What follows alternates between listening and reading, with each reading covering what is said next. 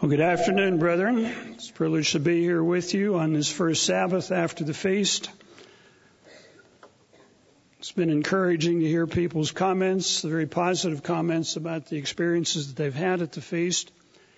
I started out in Panama City, Florida.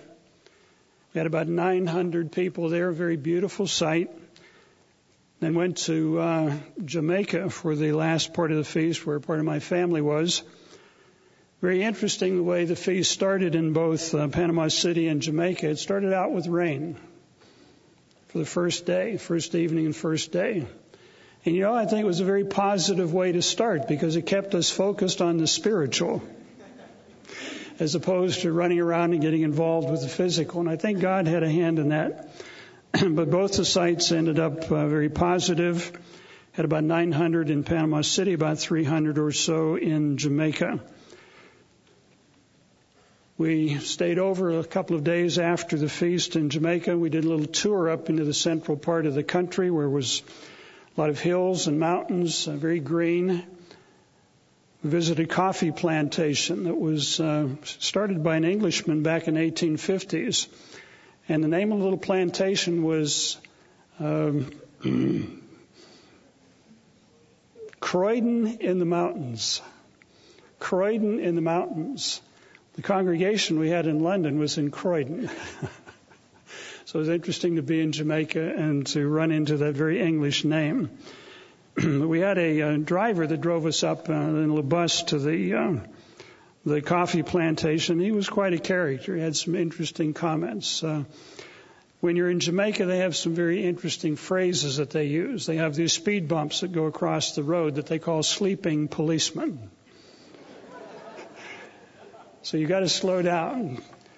I remember years ago when we were there, you drive into a gas station, have this big sign, no naked lights, no open flames, no matches, or no cigarette lighters around a gas pump. We drove by a cemetery, and the driver says, on your left, we have an underground hotel. You have to pay to get in, but you can't get out. And then we drove by the police station. He says, we call that the free hotel, where you can spend the night free of charge. And then we drove by a Kentucky Fried Chicken. He said, you know what we call KFC down here? Keep the fat coming. It's just interesting traveling because you get a little bit different perspectives wherever you go. Brethren, we've just finished observing the fall holy days, the Feast of Trumpets, the Day of Atonement, the Feast of Tabernacles, and the last great day. These 4 holy days in the fall all come within about a 3-week period, which kind of indicates these things are going to begin to happen all together. Now, the last great day is going to come 1,000 years later. But Trumpets, Atonement, and the beginning of the Feast of Tabernacles are going to come suddenly, when many people are not expecting these things to happen. As we understand, the Feast of Trumpets pictures the next major event in God's prophesied plan of salvation. The first 3 holy days have already taken place. They're history. The Passover, the days of unleavened bread, and then Pentecost. But the next thing that's going to happen prophetically is going to be the return of Jesus Christ to this earth. He's going to come back in power and in glory at the sound of a trumpet that's going to rock the world. And he's going to rule the world as King of Kings and Lord of Lords. This is what is coming, the very next prophesied event. And he's going to bring peace to this earth. He's going to bring justice to this earth. And he's going to restore this earth to the beauty that it is capable of. And as we're told in the Scriptures, the saints are going to rule with him as kings and priests. That's your future. That's my future. That's what the Bible outlines as the future for Christians. But I'd like to ask you, and I'd like you to think about some things this afternoon. How real are these ideas to you? Are these just pipe dreams? Or are these ideas, something that you are focused on, that you're eagerly anticipating, that you want to be part of and that you're busily preparing for? Or is it just, well, yeah, I know that stuff? How focused are you on these things? How does all of this relate to you? And how does it relate to what you're going to be doing over the next 12 months until we experience and keep these fall holy days again? Turn, if you would, to John chapter 14. I'd like you to read this with me. John 14, the first couple of verses. We go through this every year at the Passover. We've got about 6 months until the Passover. And we need to be thinking about these things as we move through the winter and prepare for the spring holy days that will be coming about 6 months from now. Jesus told his disciples on the night before he was crucified, he wanted them to think about some things. He says, "Let not your heart be troubled. You believe in God, believe also in me. In my Father's house are many mansions. There are many rooms. There are many positions there. And if it were not so, I would have told you. But I go to prepare a place for you." For you. He was telling his disciples, but these words are there for us also. "And if I go and prepare a place, I will come again and receive you to myself, that where I am, you may be also.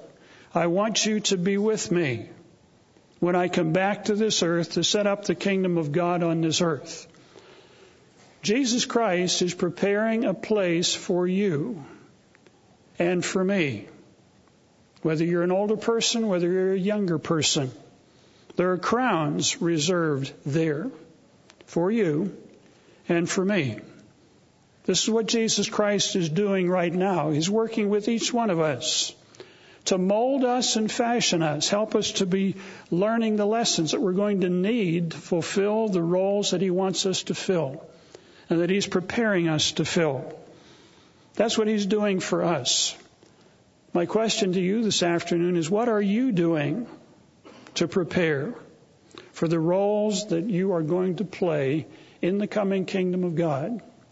What can you be doing over the next 6 months to a year to get ready for Jesus Christ's return and to reign with him in the coming kingdom of God? This afternoon, I want to talk about some things that we can be doing to prepare for the return of Jesus Christ, because it may come sooner than you and I are ready for it. It may come sooner than we're expecting. We'll have to watch and see. I've entitled the sermon, "Watch and Get Ready." Watch and get ready. The second coming is going to be the most important event in the history of human civilization. We are living at a point in time where we're anticipating the return of Jesus Christ is going to be a turning point in the history of the world. And we're living during this period of time. Things are going to change in a big way.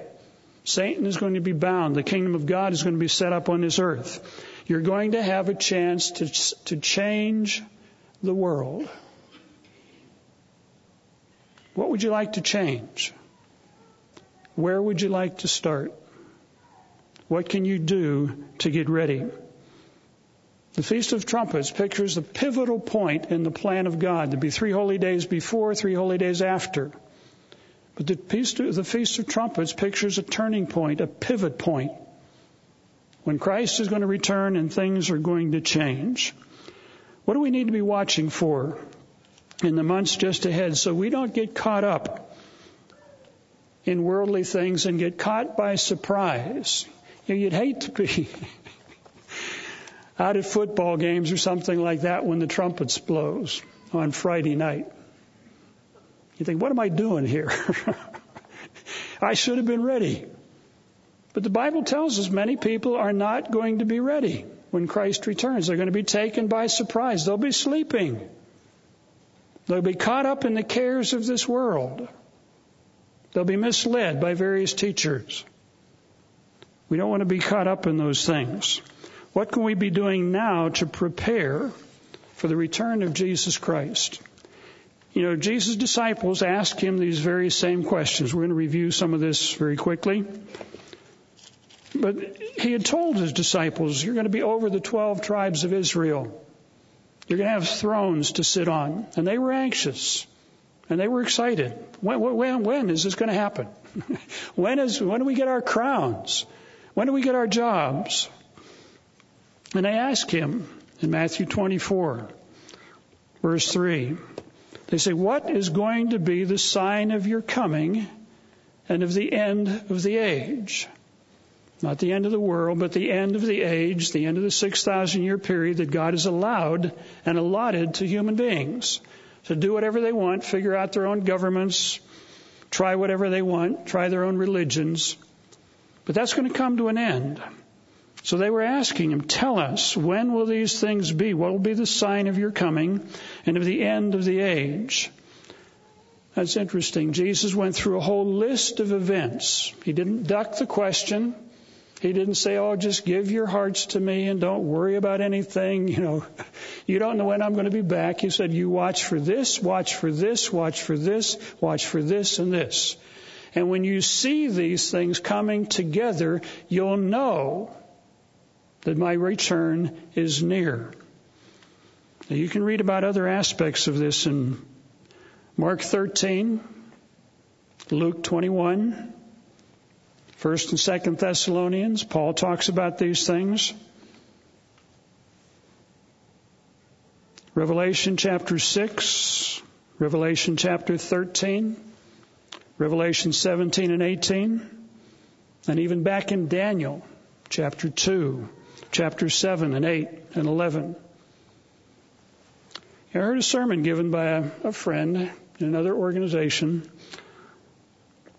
and he was asked about prophecy, and he said, you know, the New Testament really doesn't have a lot of prophecy in it. I almost dropped my teeth. I thought, what are you talking about? You know better than that. What is Matthew 24? The whole chapter. Mark 13, the whole chapter. Luke 21, the whole chapter. 1 Thessalonians 5, 2 Thessalonians 2. Revelation, the whole book. That's a lot of prophecy in the New Testament. And yet this fellow was given a Bible study, and well, there's just not much prophecy in the New Testament. There's something missing. Elevator's not going to the top floor. But he should know better. And yet he was telling that to people. If you've not gone through those chapters, you might want to do that from time to time, to keep these things in mind. Because Jesus gave us a list of things to watch for. In Matthew 24, beginning in verse 4, he says, Jesus answered. Here's his answer. Take heed, be alert, be aware. Don't let anybody deceive you. And we've got self-appointed apostles and self-appointed prophets and self-appointed teachers. They're all over the internet. And they've got all kinds of things to tell you. But Jesus said, don't be misled. He said, many will come in my name, claiming to be ministers, claiming to be representatives of Jesus Christ, claiming to be teachers, claiming I'm the Christ, and they will deceive many, he said. So these are things we need to be alert to. In Matthew 24, verse 24, maybe just look across the page or down the page, depending on your Bible. It says, for false Christs and false prophets will arise and show great signs and wonders to deceive, if possible, even the elect. Back in 1994, 1995, I was speaking in a congregation near Big Sandy. And I'd called the minister before I went in, and I said, I don't buy all this new stuff that's coming out of Pasadena. I said, I just wanted to find out where you are coming from before I come in and speak in your congregation. He said, well, I don't buy it either. I said, good. So I gave a sermon. I was very open about some things. I remember one fellow was sitting about 5 or 6 rows back, right in the middle. And I was going through some things like this about watch, be alert, keep your eyes open. And he came up afterwards and he says, do you think it's possible for the very elect to be deceived? I said, yes, if you're not watching, if you're not alert. He said, boy, I'm going to stay real close to Mr. Tkach. He missed everything I was trying to say. He was trying to be loyal, but he missed everything that I was saying, unfortunately. But Jesus said we've got to watch. We've got to be alert, because many will come in my name and deceive many. So we've got to be alert to what we buy into. If you have not proven what the Bible actually says, please take the time to prove these things. And if you have questions about various issues, ask the questions. I always told my class there is no such thing as a stupid question. There's no such thing as a stupid question. It's stupid if you don't ask it. You're being stupid if you don't ask it. You need to ask and get things cleared up. You need to prove things. Is the church on target with what it's teaching? Or are you looking elsewhere and find interesting things to pursue? But Jesus said many false teachers are going to arise. Some will do miracles and are going to deceive people.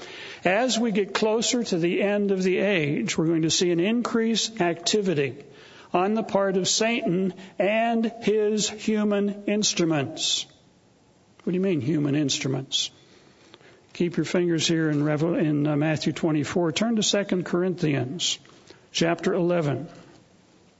Very sobering chapter, but these are things we need to be aware of. These are things we're going to be seeing even more of in the months and the time that we have left before Jesus Christ returns. I'd encourage you maybe read the whole chapter when you go home. But Paul is talking here, verse 1, he says, oh, that you would bear with me a little bit in my folly. Now just listen to me for a minute. He says, well, I talk, and indeed you do bear with me, for I'm jealous for you. With a godly jealousy, I betrothed you to one husband, that is to Jesus Christ.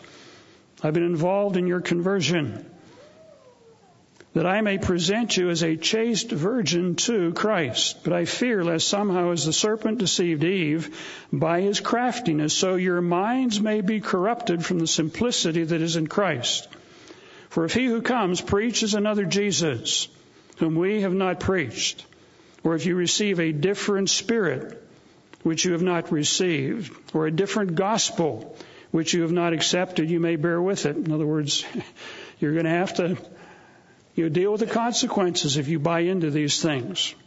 I was just thinking last night and this morning as I was going over this, we've tended to apply this to Protestant preachers and Catholic preachers. But the Muslim religion is becoming more and more active around the world. And they do believe in Jesus Christ. Not as the Son of God, but as a wise man who will assist their Messiah. So they're preaching about a different Jesus. And the spirit that leads Muslims is a very different spirit. There's been articles in the news recently about Muslim activities in Nigeria, one of the most populous nations in Africa, and also in the Sudan, where these Muslim radicals are sweeping through villages, lighting fires to their huts, screaming, Allah Akbar, God is great, burning down the villages, chasing out Christians and other people that are there, and another Muslim colonists come in and take over the property. There's an ethnic cleansing that's going on there.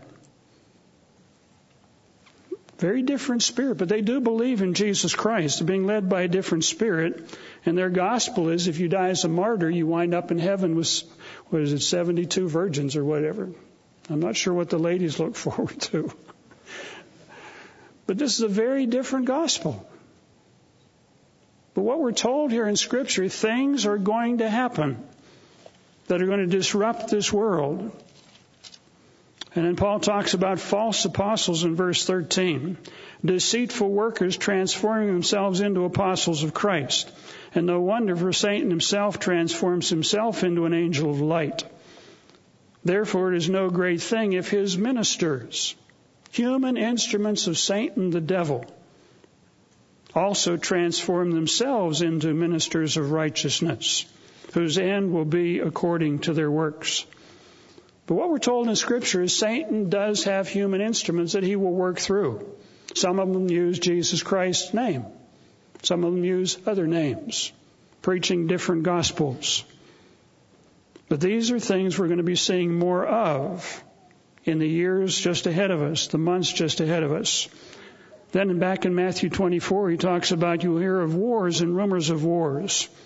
That's what we hear about today. We're worried about war breaking out in the Middle East, about war breaking out in Southeast Asia between the Chinese and the Japanese, or between the Chinese and the Filipinos over some little islands over there. And then wars in other parts of the world. These are things that are happening today that threaten the stability of the world.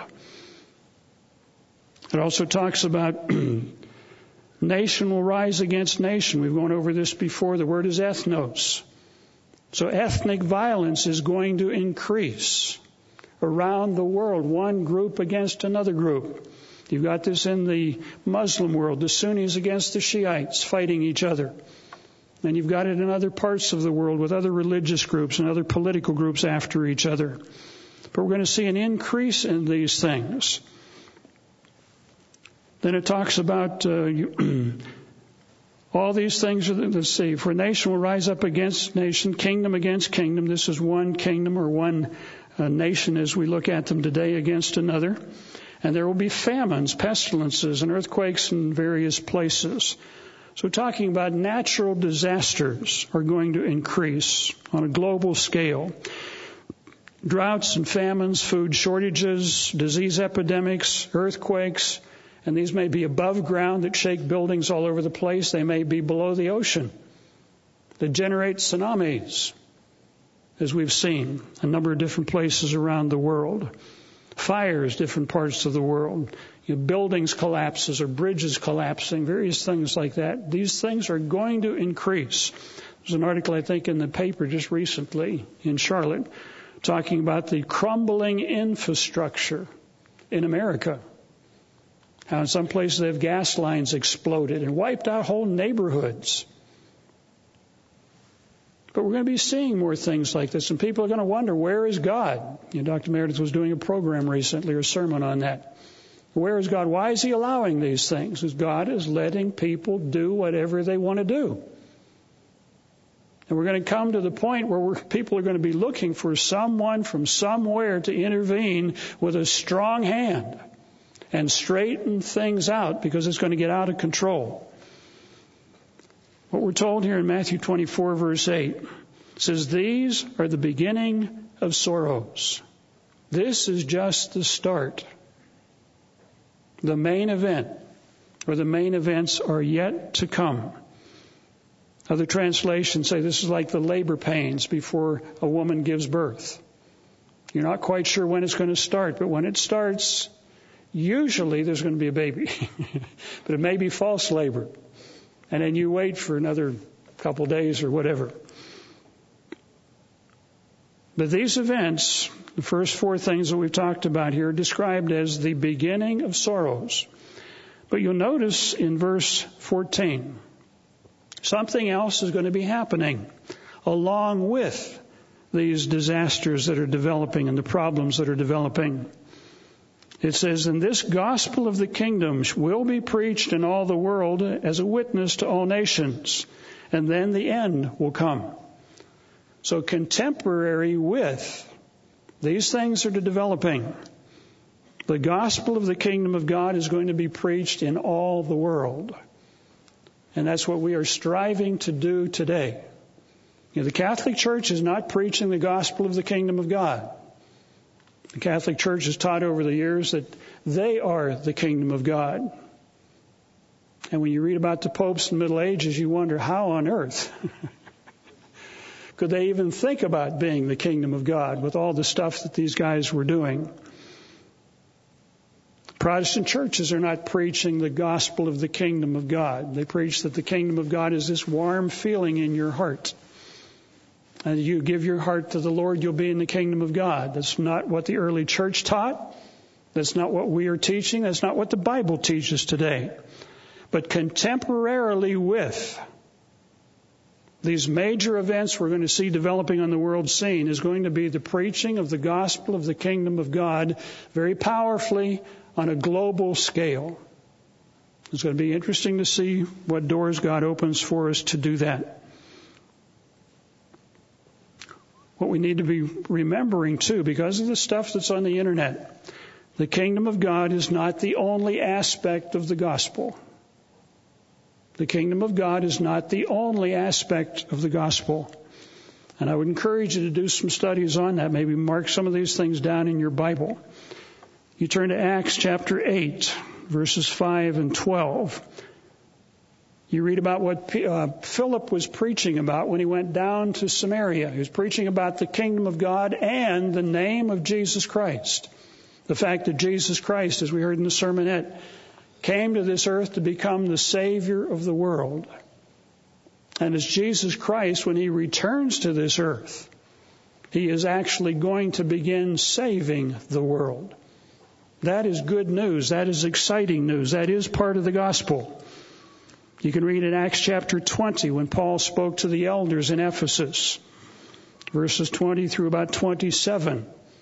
He was preaching about the gospel of the kingdom. He was preaching about mercy. He was preaching about salvation. He was preaching about Jesus Christ. That is part of the gospel that Philip was preaching and part of the gospel that Paul was preaching there in Ephesus. Then you go to Acts 28, a couple verses there, 23 and 31. Paul was in Rome preaching the gospel of the kingdom and the name of Jesus Christ. And this idea that Jesus Christ can't be part of the gospel is nuts. It's insane. It's crazy. And yet there are people trying to promote that today. All you have to do is read the book. Turn, if you would, to Romans, just to notice. You know, I've talked to people about these things that believe something else, and they just look you kind of in the eye, and they can't come up with any answers. Because these things are in the Scriptures. In Romans,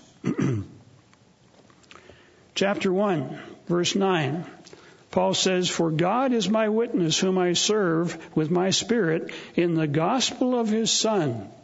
The gospel here is about Jesus Christ. "That without ceasing I make mention of you always in my prayers." Down in verse 15, "So as much as in me, I am ready to preach the gospel to you who are in Rome. For I am not ashamed of the gospel of Christ. For it is the power of God to salvation." Salvation is part of the gospel. You know, salvation means to be saved from destruction. And we're looking to Jesus Christ for our salvation. You know, we're all sinners. We don't deserve eternal life. But because Jesus Christ gave his life for us while we were sinners, we can ask for forgiveness. This is part of the gospel. It's exciting. You know, if you get a speeding ticket, maybe going home today, and maybe you're going 60 miles an hour down the road out here in a 45-mile-an-hour zone, you get picked up on radar. You get a ticket for $150. And then you get a phone call and said, "Your ticket has already been paid." How would you feel? "Why'd you do that?" "I didn't ask you to do that." And my dad did that one time. He got arrested for getting in an argument with his neighbor. And then his neighbor paid his bail. He actually wound up in jail. My dad said, "I'm not going to pay him back. I didn't ask him to pay." I try not to follow my dad's footsteps and everything. But brethren, it's good news when we understand our sins have been paid for. That is part of the gospel. And that's what Paul's talking about. "I'm not ashamed of the gospel of Christ, for it is the power of God to salvation for everyone who believes." For the Jew first, and then for the Greek. In 1 Corinthians, notice again what Paul is talking about. You can't read these scriptures and then come to the conclusion that Jesus Christ and talking about him is not part of the gospel. In 1 Corinthians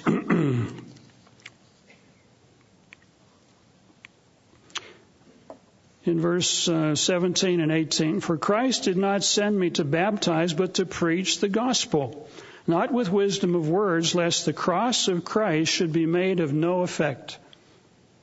Jesus Christ died.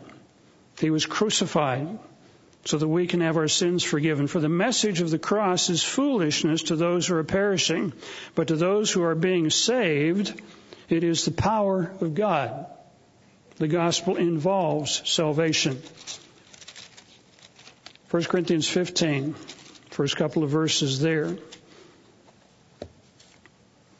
It says, moreover, brethren, I declare to you the gospel. So he's writing here to the Gentile church primarily in Corinth. I declare to you the gospel which I first preached to you, which you also received, in which you stand, by which you are also saved. You're saved by the gospel that was being preached, if you hold fast the word which I preached to you. For I delivered to you first of all that which I received, that Christ died for our sins according to the Scriptures, was buried, that he rose again on the third day according to the Scriptures, and he was seen by Cephas and by the 12. So he's talking about the gospel, the fact that Jesus died, was resurrected, paid for our sins. And you might ask, why doesn't he say anything about the gospel of the kingdom of God here? The answer is, that wasn't the question. The issue was whether or not there's going to be a resurrection. And what Paul is saying is, that's fundamental. That's basic. Yes, there's going to be a resurrection. That's part of the gospel. The reason he doesn't address the kingdom of God here, that wasn't the question that was asked. But then if you go back to Acts chapter 20 and Acts chapter 28, he does talk about the kingdom of God.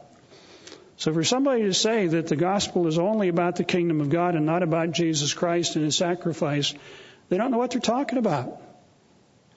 And one of the arguments that is brought up is the living church of God is going down the same path that the worldwide church of God went down. Because the worldwide church of God used 1 Corinthians 15. What people that bring up that argument don't understand is the worldwide church of God brought up that argument and they said the real gospel is in 1 Corinthians 15 because they were trying to do away with the kingdom of God being part of the gospel. And Mr. Tkach made some statement about, the gospel is not about a beast power coming up in Europe. The gospel was never about a beast power coming up in Europe.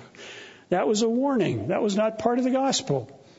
So he's mixing apples and oranges, and some people get mixed up following these ideas. Now, why am I going through this? Because all this stuff is on the internet, and these questions come up from time to time. Well, you're going the same way worldwide went. No, we aren't. Not by any means. One of the reasons I came into the church was I heard the gospel about the coming kingdom of God, and I'm still looking forward to that. And I'm still preaching about that today. And I don't anticipate anybody taking my crown with a different gospel. Don't let anybody take yours. But this is something we need to be watching. People are going to have different ideas about the gospel. People make accusations, but you need to understand what the gospel is. A couple of years ago, I think I gave a sermon. Dr. Meredith gave a sermon. Mr. Ames has given sermons and Bible studies on it. But somehow, some have missed the point. Prove these things for yourself so you're not blown away or blown around by every wind of doctrine. Some other things to watch for. 2 Thessalonians chapter 2. Let's go there for just a little bit. Notice what Paul is talking about. In fact, let's go to 1 Thessalonians chapter 5 first, because Paul is talking about some of the same things in both these letters. And he's talking about events that are going to occur just before the end of the age. He says, but concerning the times and the seasons, brethren, you have no need that I should write to you. For you yourselves know perfectly that the day of the Lord, the day that Jesus Christ returns, is going to come as a thief in the night. If you got a phone call this afternoon, watch out tonight about 2:00 in the morning because I'm a thief and I'm going to break into your house. You wouldn't be surprised if somebody starts rapping on the door and breaks the window about 2 o'clock in the morning. In fact, if you had thought about it, you probably have a police car sitting around the corner. So you wouldn't be surprised. There wouldn't be a thief in the night sneaking in. That would be a big announcement. But Paul says here, the day of the Lord is going to come as a thief in the night. People are not going to expect it. They go to sleep. They'll be looking around doing other things. And when they say peace and safety, now he's not talking about people in the church. Paul is talking to the church, but he's not talking about things in the church. He's talking about things that are going to be happening in the world. When they say peace and safety, when men or when people or when the news talks about peace and peace efforts, then sudden destruction comes upon them. Again, as labor pains upon a pregnant woman, and they shall not escape. But you, brethren, are not in darkness, so that this day should overtake you as a thief. In other words, don't be in the dark. Keep your eyes open. Stay alert. So Paul is talking about the day of the Lord coming as a thief in the night. He's not talking about what's happening in the church. He's talking about what's happening in the world. Now in 2 Thessalonians chapter 2. Now, brethren, concerning the coming of our Lord Jesus Christ. Exactly the same topic. And he's not just writing about things that are going to happen in the church. He's writing to the church about things that are going to be happening in the world. Now, brethren, concerning the coming of our Lord Jesus Christ and the gathering together to him, the resurrection, not to be soon shaken in mind or troubled either by spirit or by a word or by a letter. And some people are putting on the internet letters that Dr. Meredith wrote or that somebody else wrote, and they take them out of context and try and make it say something that it doesn't say. Somebody puts an old sermon of, I think, Mr. Gwynn's on the internet here recently, where Mr. Gwynn was talking about the falling away was in the church. But he gave the sermon about 8 or 10 years ago. He didn't have the opportunity of the discussions we have been through in recent years. And I think Mrs. Gwynn was even asked a question, is the church teaching something different than what John taught? And she said, time gives us a different perspective. What John was talking about 8 or 10 years ago, we've come to realize there's a bigger picture. They put a sermon of Mr. Carl McNair's on the internet, where Carl was talking about the kingdom of God as the gospel. And they're trying to say, see, Mr. McNair understood the real gospel. It was about the kingdom of God.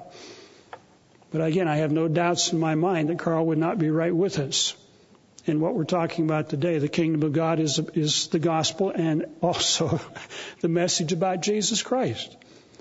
But they take these things and they try and make them driving wedges into the church as if we're preaching something different.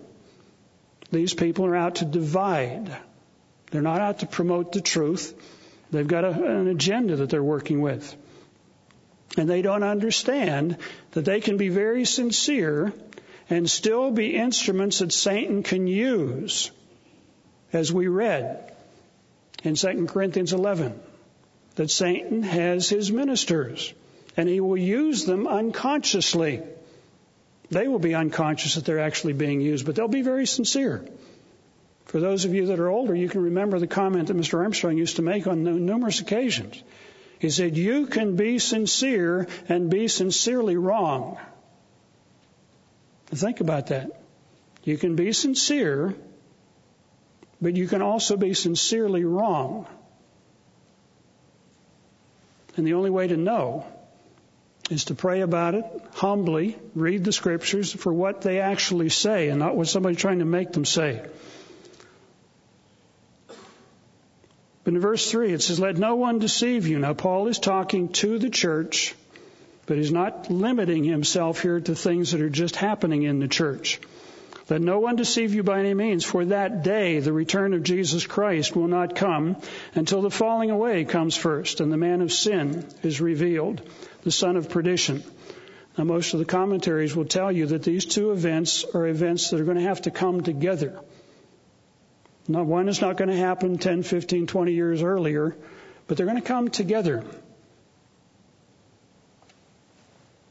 And this falling away, the word is apostasy or apostasia. And it can mean falling away from the truth. It can also mean falling away from a previous position. You leave a position that you once had, as also translated in many modern translations as a rebellion or a great rebellion that's going to come. And that rebellion will include what happened in the Church of God. But it's going to be bigger than that. It's going to be bigger than that. You know, what people are missing when they want to limit this falling away or rebellion to only the Church of God, they're basically blind to reality. When you look at what is happening in America, when you look at what is happening in the UK, you look at what's happening in New Zealand, you look at what's happening in Australia, the Israelite nations around the world that God called to be lights to the world. They're literally turning away from God. I've got a book here that we've got up in the library. It's entitled God and America's Leaders. It's got quotations here from George Washington, Thomas Jefferson, John Adams, of what the founding fathers believed and how they thought. And you have to ask yourself, would President Obama say these same things? Or some of the other presidents that we've had. George Washington said it's impossible to rightly govern the world without God and the Bible. That was George Washington. Impossible to govern the world without God and the Bible. A couple of other ones here quickly. Thomas Jefferson made a statement. He said, and he was a deist, but it's interesting, he had some other things to say. He said, I have always said, and I always will say, that the studious perusal of the sacred volume of the Bible will make better citizens, better fathers, and better husbands. And yet today, we have laws that prohibit teachers from reading the Bible in schools. This is where we've come to today. Samuel Adams, a Massachusetts delegate to the Continental Congress, he says there are instances of, I would say, an almost astonishing providence in our favor. In other words, God has been with us, so that we may truly say that it is not our own arm which has saved us. The hand of heaven appears to have led us on to be perhaps humble instruments and means in the great providential dispensation which is completing. In other words, God has a plan and a purpose that He's given us, the American nation, the opportunity to be part of. A number of other quotations talking about the founding fathers, the values that this nation was built upon. Not only this nation, but the British, the Australians, New Zealanders. You get down to New Zealand, and the comment down there is, we're not a religious nation. We're not. Say the same thing in Australia. Same thing's happening up in Canada. I'm going to read you something. This was a letter that someone wrote in talking about the United Kingdom. This appears to be a person who is not a British person. Said, I have just completed careful reading and study of several of your amazing booklets, like the 14 Signs Announcing Christ Returns, and have learned a lot. Thank you for sharing your clear wisdom of matters spiritual and biblical with us. As far as the political leaders go, the UK is currently having a prime minister as a spoiled, young, posh brat with no previous leadership or real work experience in any job or workplace. This man is openly promoting homosexuality and gay marriage. He is pushing to redefine the institute of marriage, or so he claims, so that gay marriage will be legally recognized between lesbians and homosexuals in the UK. Secularism is greatly encouraged in the UK by all political parties. It truly amazes me the way the English people are accepting this departure from God's path. Now, most of the British never kept the Sabbath, never kept the holy days, didn't understand the full plan of God. But they exported missionaries all around the world who translated the Bible into native languages, who taught people about God, taught people about the Bible, taught people about Jesus Christ, even though they didn't understand everything. What is happening today is many developing countries that were converted to quote-unquote Christianity are now sending missionaries back to the UK to reconvert the mother country. They recognize what's happening. Yet some in our own fellowships don't seem to recognize what is happening in America today. How we're going down the tubes, how we have jettisoned values that we used to have. I grew up in a small town in Ohio. On Sunday, almost everyone went to church. We had a Presbyterian church, we had a Methodist church, a Baptist church, a Lutheran church, some other churches, but almost everyone was in church. That's not the case today. That's not the case today. We knew then that it was wrong to commit adultery. And most of us knew we shouldn't be smoking. See, these were values that were promoted in this quote-unquote pagan little town. No, they were Christian as they knew it. They weren't Buddhists, they weren't Hindus, and they weren't atheists. But even that little town is turning away from what it used to be. This is what's happening in our countries today. I want you to notice just a couple of other scriptures that tie into 2 Thessalonians 2. If you go back to, see, where do we want to go here? Let's go first of all to Jeremiah chapter 2. Jeremiah has a series of prophecies of why the Israelite nations are going to be in trouble. He talks about in Jeremiah 30, a time of Jacob's trouble is coming. Whenever the people of Israel are going to be in trouble for various reasons. We'll not read through all of chapter 2, but chapter 2 is a catalog of God's case against the nation of Israel and Judah for that matter. In verse 19 it says, your own wickedness will correct you and your backslidings will rebuke you. In other words, you're going to reap what you have sown. You're going to reap what you have sown. Know therefore and see that it is an evil and bitter thing that you have forsaken the Lord your God, and the fear of me is not in you. Why would our president say, whatever we once were, we are no longer a Christian nation, but a nation of Hindus and Buddhists and atheists and whatever. He recognizes the direction this nation is going. The Bible said it's a bitter thing that you have forsaken the Lord your God, and the fear of me is not in you. Why would leaders say today, it doesn't bother me to have same-sex marriage in the country? Well, it bothers God. You see, the fear of God is not in us today. We want to tolerate everything. The word here for backslidings is masuba, M-S-U-B-A. In the Hebrew, that means apostasy. It means turning away, falling away, turning against God. In fact, the New American Standard Version actually translates this, your apostasies will reprove you. Your falling away will reprove you. So Jeremiah talks about these things. Hosea chapter 8 and verse 1. Again, Hosea is talking about what's going to happen to the Israelite nations and why it's going to happen. So this falling away, this rebellion against God, we saw it happen in the church. We're going to see it happen in our nation. We're going to see it happen on a global scale.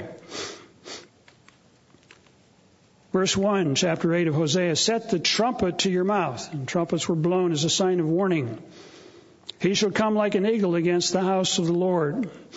Because they have transgressed my covenant and rebelled against my law.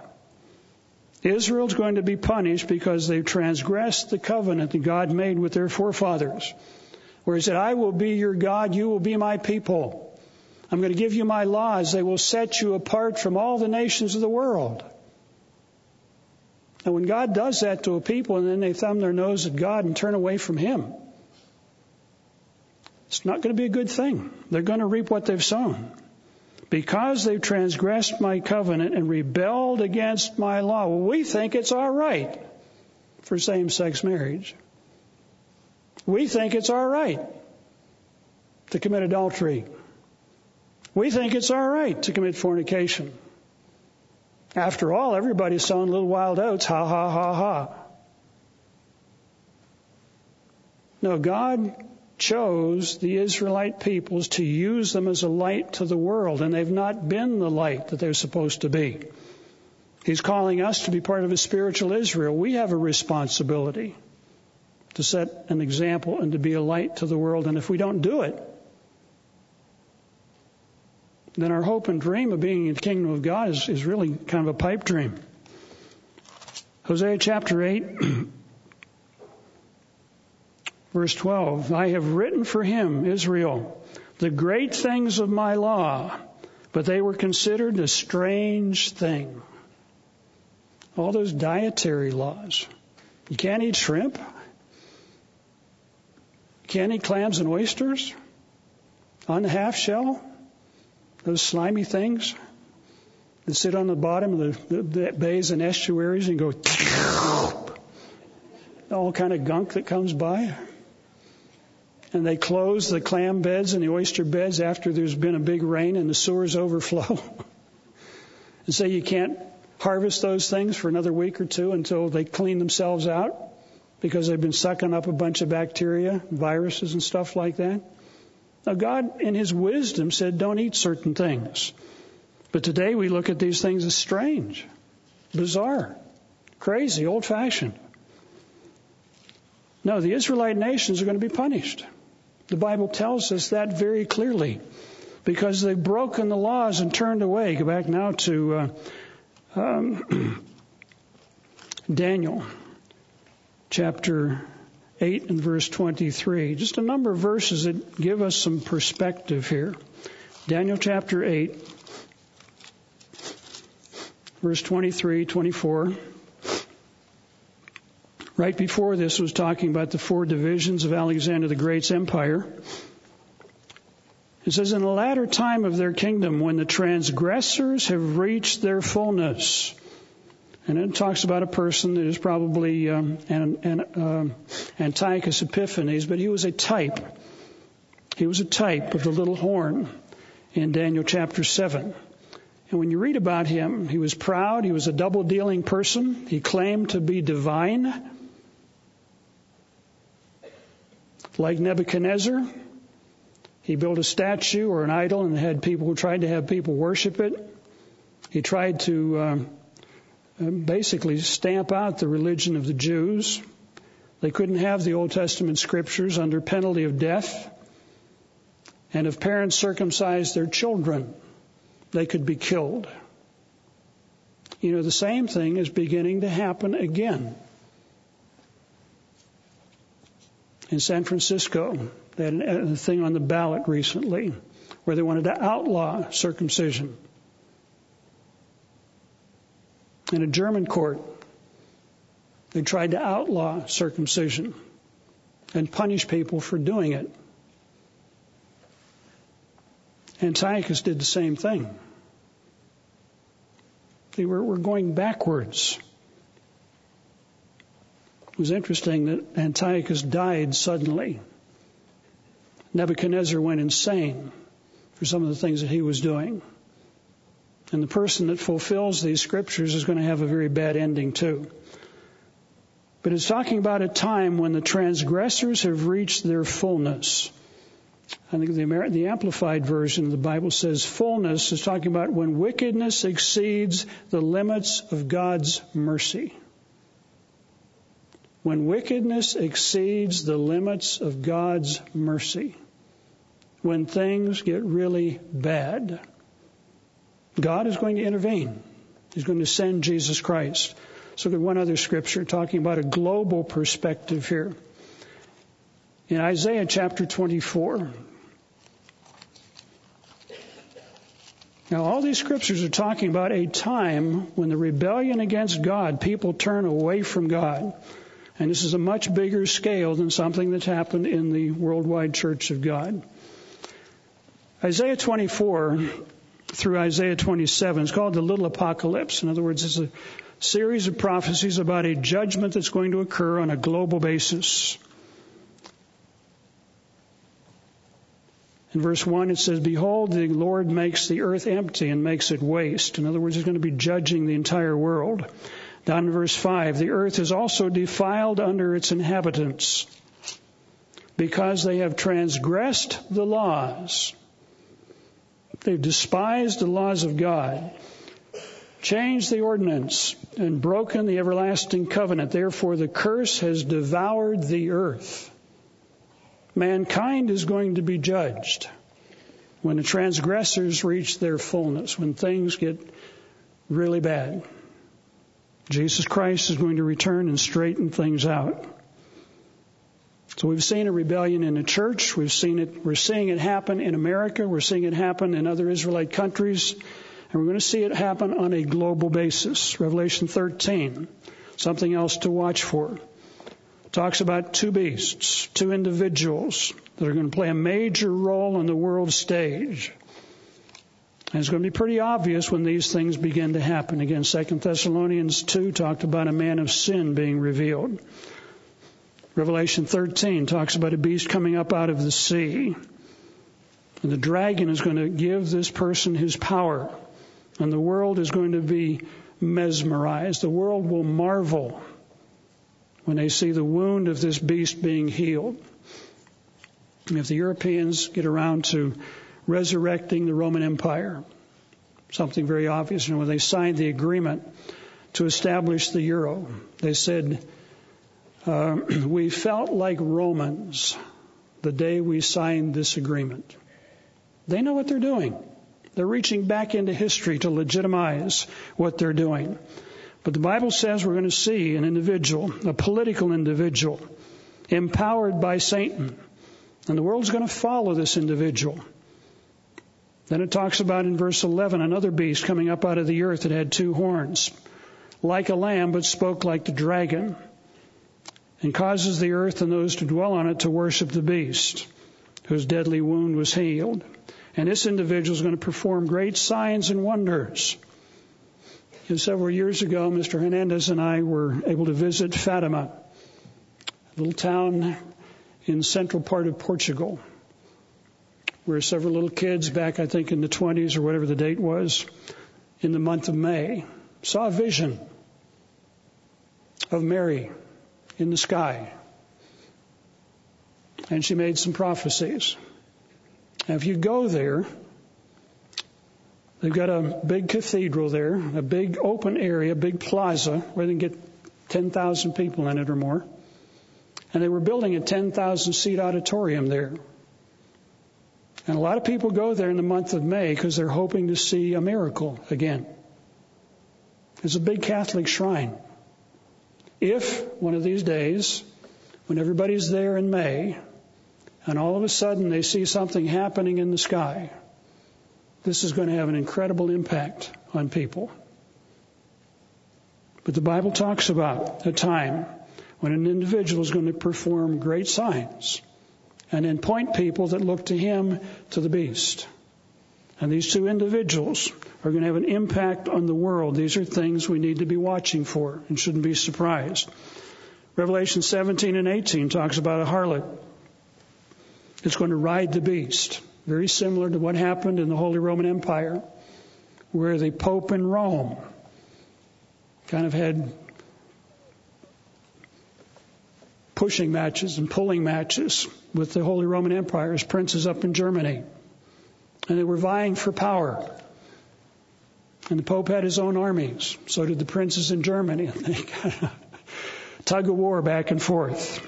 But it talks about this harlot is going to ride the beast, guide the beast. And the Pope will again play a role probably in guiding whatever comes out of Europe over there. These things are going to happen. It talks about 10 kings in Revelation 17 will give their power to the beast. And what we're seeing in Europe today is more and more pressure on nations, if they want to be part of the euro, to surrender more sovereignty to the central government in Brussels. So giving their power, surrendering their sovereignty. If they want European money, then they've got to turn over some of their power. So all these pressures are building in exactly the way the Bible prophecy said it would. And these prophecies were given about 2,000 years ago. And yet we're living at a period of time when these things are coming together. And that should sober us a lot, sober all of us. One other thing to be watching for, the Bible talks about a sudden demise of the Western world. A sudden demise of the Western world. You pick this up back in Deuteronomy 27. Actually, Deuteronomy 28.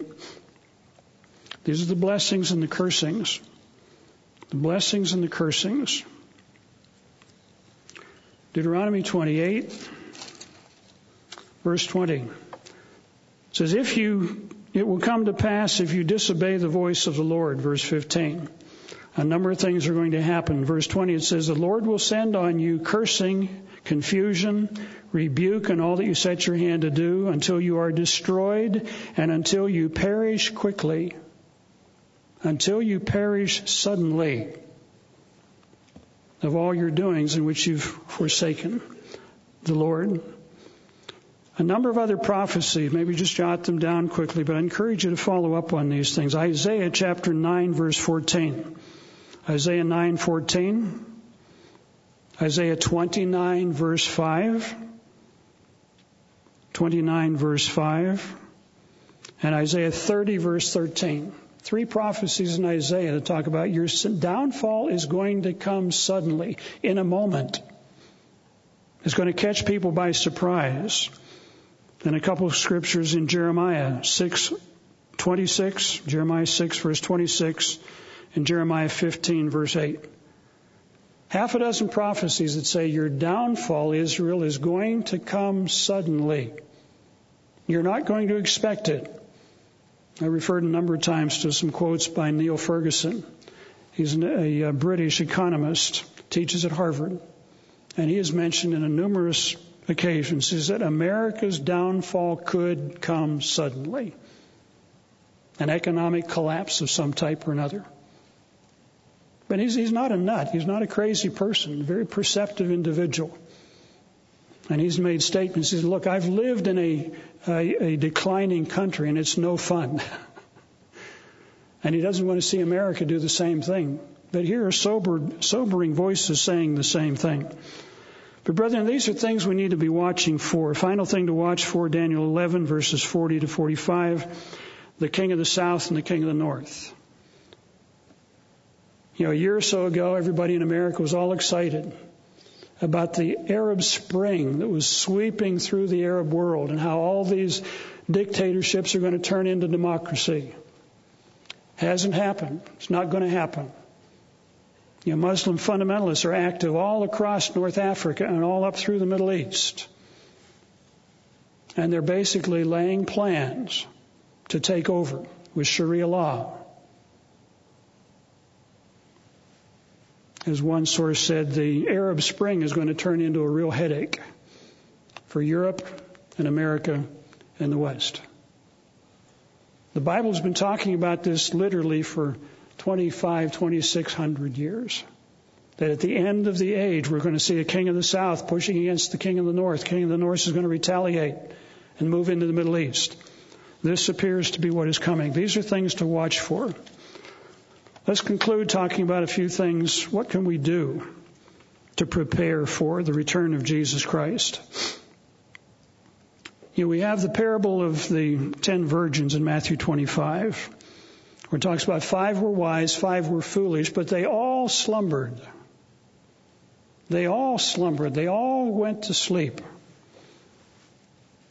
The 5 wise had a stock of oil, symbolic of the Holy Spirit. And God tells us God gives His Spirit to whom? Those who obey Him. Acts 5:32.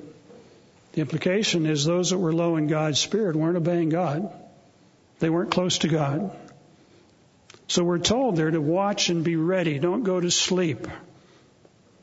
Don't get involved with the cares of the world. Go back and read Matthew 13, the parable of the sower. You have 4 different groups. 3 of them weren't very wise. They got focused on personal trials. They got focused on the cares of this world. Well, I'm missing out on this. I'm missing out on that. They weren't focused on the big picture. What can we do to get ready for the return of Jesus Christ? Let me give you several suggestions here. In Luke 21, verse 36, it says, watch and pray always. Watch and pray always, that you may be counted worthy to escape all these things that are going to come. Now, how do we pray? God, don't let me go through the tribulation. Save me.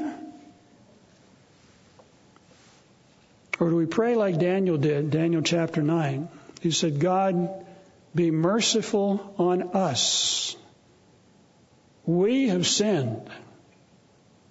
We have turned our back on you. God, please be merciful on us as a people. Can we pray with the compassion that Jesus Christ prayed? Matthew 23, verse 37, where he said, oh, Jerusalem, Jerusalem, how many times would I have gathered you to me? Like a mother hen gathers her chicks, I was here to help you, here to teach you, here to show you, and you would have nothing of it. You know, most of us have had the privilege and the opportunity to grow up in the United States, where we've had free education, where we've had religious freedom.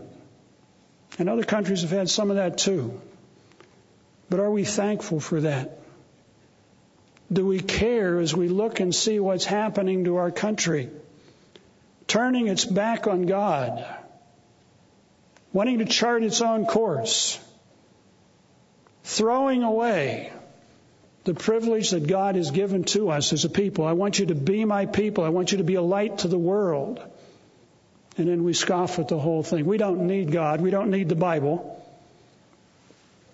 These are some things to pray about. What would you like to change in the world tomorrow, in the coming kingdom of God? How can you start now to get ready to do some of these things? Daniel prayed 3 times a day. David prayed 3 times a day. Maybe set that as a goal for yourself, to pray 3 times a day. Talk to God about some of these things that you see. Talk to Him about the coming kingdom of God. You know, the model prayer says, Thy kingdom come. Thy will be done on this earth. And we're looking forward to that time. Number 2, study God's Word. Study it daily. You know, in Deuteronomy 17, we're told there that the king was to make a copy of the law, a personal copy, and then to study it daily. You know, David says in Psalm 119:97, he says, oh, how I love your law. It's my meditation all day long. David was not walking around with his face in the Bible, but he was thinking about it. Something came up, he'd be thinking, what's the principle that I need to apply to this particular situation? 2 Timothy 2 talks about studying the Word of God so you can explain the Word of God, that you can apply it correctly. And it says, avoid foolish things. Avoid foolish controversies. Number 3, strive to obey God's Word. Read it, study it, prove it, and then do it. Jesus said, if you love me, I'm happy. No, he said, if you love me, keep my commandments. And this wasn't some new thing. Go back and read Deuteronomy chapter 10, verses 12 to 13. The Israelites were told to do the same thing. Seek God, love Him, keep His commandments. God hasn't changed. Revelation 22, verses 12 to 15, Jesus says, I come quickly. Blessed are those who do His commandments. We've got to do these things, brethren. We can't play games. Can't play games with God. Obey the Word of God. Strive to do it with all your might. Number 4, meditate on God's Word. Again, David's comment in Psalm 119, verses 97, where he says, I meditate on your word all day long. I think about it. I look for applications. Maybe before you go to bed at night, ask yourself, what have I learned today? What examples have I seen of bad examples that I don't want to follow? What examples have I seen of good examples that I do want to follow? Make some notes to yourself. Meditate on the Word of God. Maybe read through Psalm 119. Go and do that this evening. David was called a man after God's own heart. You find the attitude that David had in Psalm 119. He says, teach me, show me, help me understand what is there. And also in verse 37, he says, turn my eyes away from worthless things. Maybe ask yourself, what worthless things do I look at? How much TV do I watch? How many romantic novels do I read? How many football games do I watch? Well, I like to watch football games from time to time. I mean, this is the advice we're given. Turn my eyes away from looking at foolish things, worthless things. Number 5, strive to nourish God's Spirit. Nourish God's Spirit. 2 Corinthians 4:16, a memory scripture. It says the inward man, the inward person needs to be renewed daily. We're praying every day. We're studying every day. We're meditating on the Word of God every day. And some of us, and myself included from time to time, we try and live on spiritual fumes. You know, if the gasoline in your gas tank runs low, you can go on fumes not very far. You got to have gas in the tank. We've got to do our part in praying and studying and meditating on the Word of God, nourishing God's Spirit. Because if we're nourishing God's Spirit, people should see in our lives the fruit of God's Spirit. Galatians 5. The love, the concern for other people, the joy, the peace of mind. You know, if you're on edge all the time and yelling at people, it's not the fruit of God's Spirit. Fruit of a very different spirit. We've got to nourish God's Spirit to be led by it. 1 Thessalonians 5:19, it says, don't quench the Spirit. And God's Spirit can be quenched. You know, if this carpet catches on fire, I got a glass of water here, and I can throw it on the fire, and it quenches it, puts it out. If we're not praying regularly, if we're not studying, if we're not striving to exercise the fruits of God's Spirit, there ain't going to be no fruits of God's Spirit. There'll be another spirit there. You might want to catch yourself. If you're flying off at somebody, going to argue with somebody, get in their face, or do something like that, we've got to realize that's not God's Spirit. James chapter 3, it talks about a person with God's Spirit is easily entreated. What does that mean? Somebody comes up and says, look, I've got something against you. You say, yeah? Say that a little louder. Let me rearrange your face. No, an easily entreated person will say, you have a concern? Let's talk about it. In spite of the fact that's coming at you, somebody's coming at you like a bulldozer. Nourishing God's Spirit. Number 6, recognize and resist Satan and his attitudes and his temptations. You can read about that in 1 Peter 5, verses 5 to 9. 1 Peter 5, verses 5 to 9. He says, watch out for Satan. Now, you can't watch out for him unless you know how to recognize what he's trying to do. He'll try and get you upset. He'll try and get you filled with doubts. He'll try and get you in a very negative attitude. He'll try and make you argumentative. He'll try and make words come out of your mouth that you realize once it's out there, you can't get it back. It's gone. Recognize and resist Satan and his attitudes. And number 7, we're told in 2 Peter 3:18 to grow in the grace and knowledge of our Lord Jesus Christ. You know, we can't just sit on our laurels. We can't say, well, we've made these decisions now and it's going to be this forever. No, we're going to grow in various ways. We've done that over the last couple of years, and some people don't want to grow. In spite of the fact that you go to the Scriptures and say, look, here it is, and they look right over the Scriptures. We've got to grow. We've been called to become kings and priests. Kings and priests in the coming kingdom of God. Civil rulers, religious teachers. This is what we've been called to do, and we've got to prepare to do that. Are you prepared to explain the meanings of the holy days? Are you prepared to explain about tithing? Can you explain in a very positive way what the purpose of human life is and why it's going to be better to be in the kingdom of God than to be in heaven with 72 virgins and a bunch of waterfalls? In a way that's going to be exciting to people. They realize, I missed out. I was looking in the wrong direction. Jesus did that to his disciples.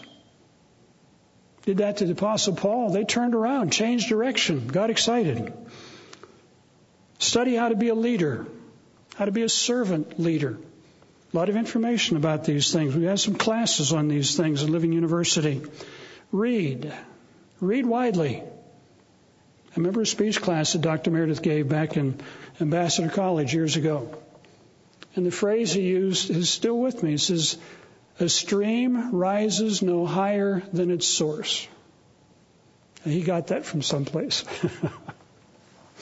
But if we never elevate our source by reading and watching and learning, we're not going to grow, and the congregations we serve are not going to grow, and the people that we lead will not grow. When you read, there's a proverb in chapter 13, verse 20. It says, if you walk with wise people, you'll become wise. You can get into the minds of people when you read books that they've written, if they're good. Observe. Notice what works. Notice what doesn't work.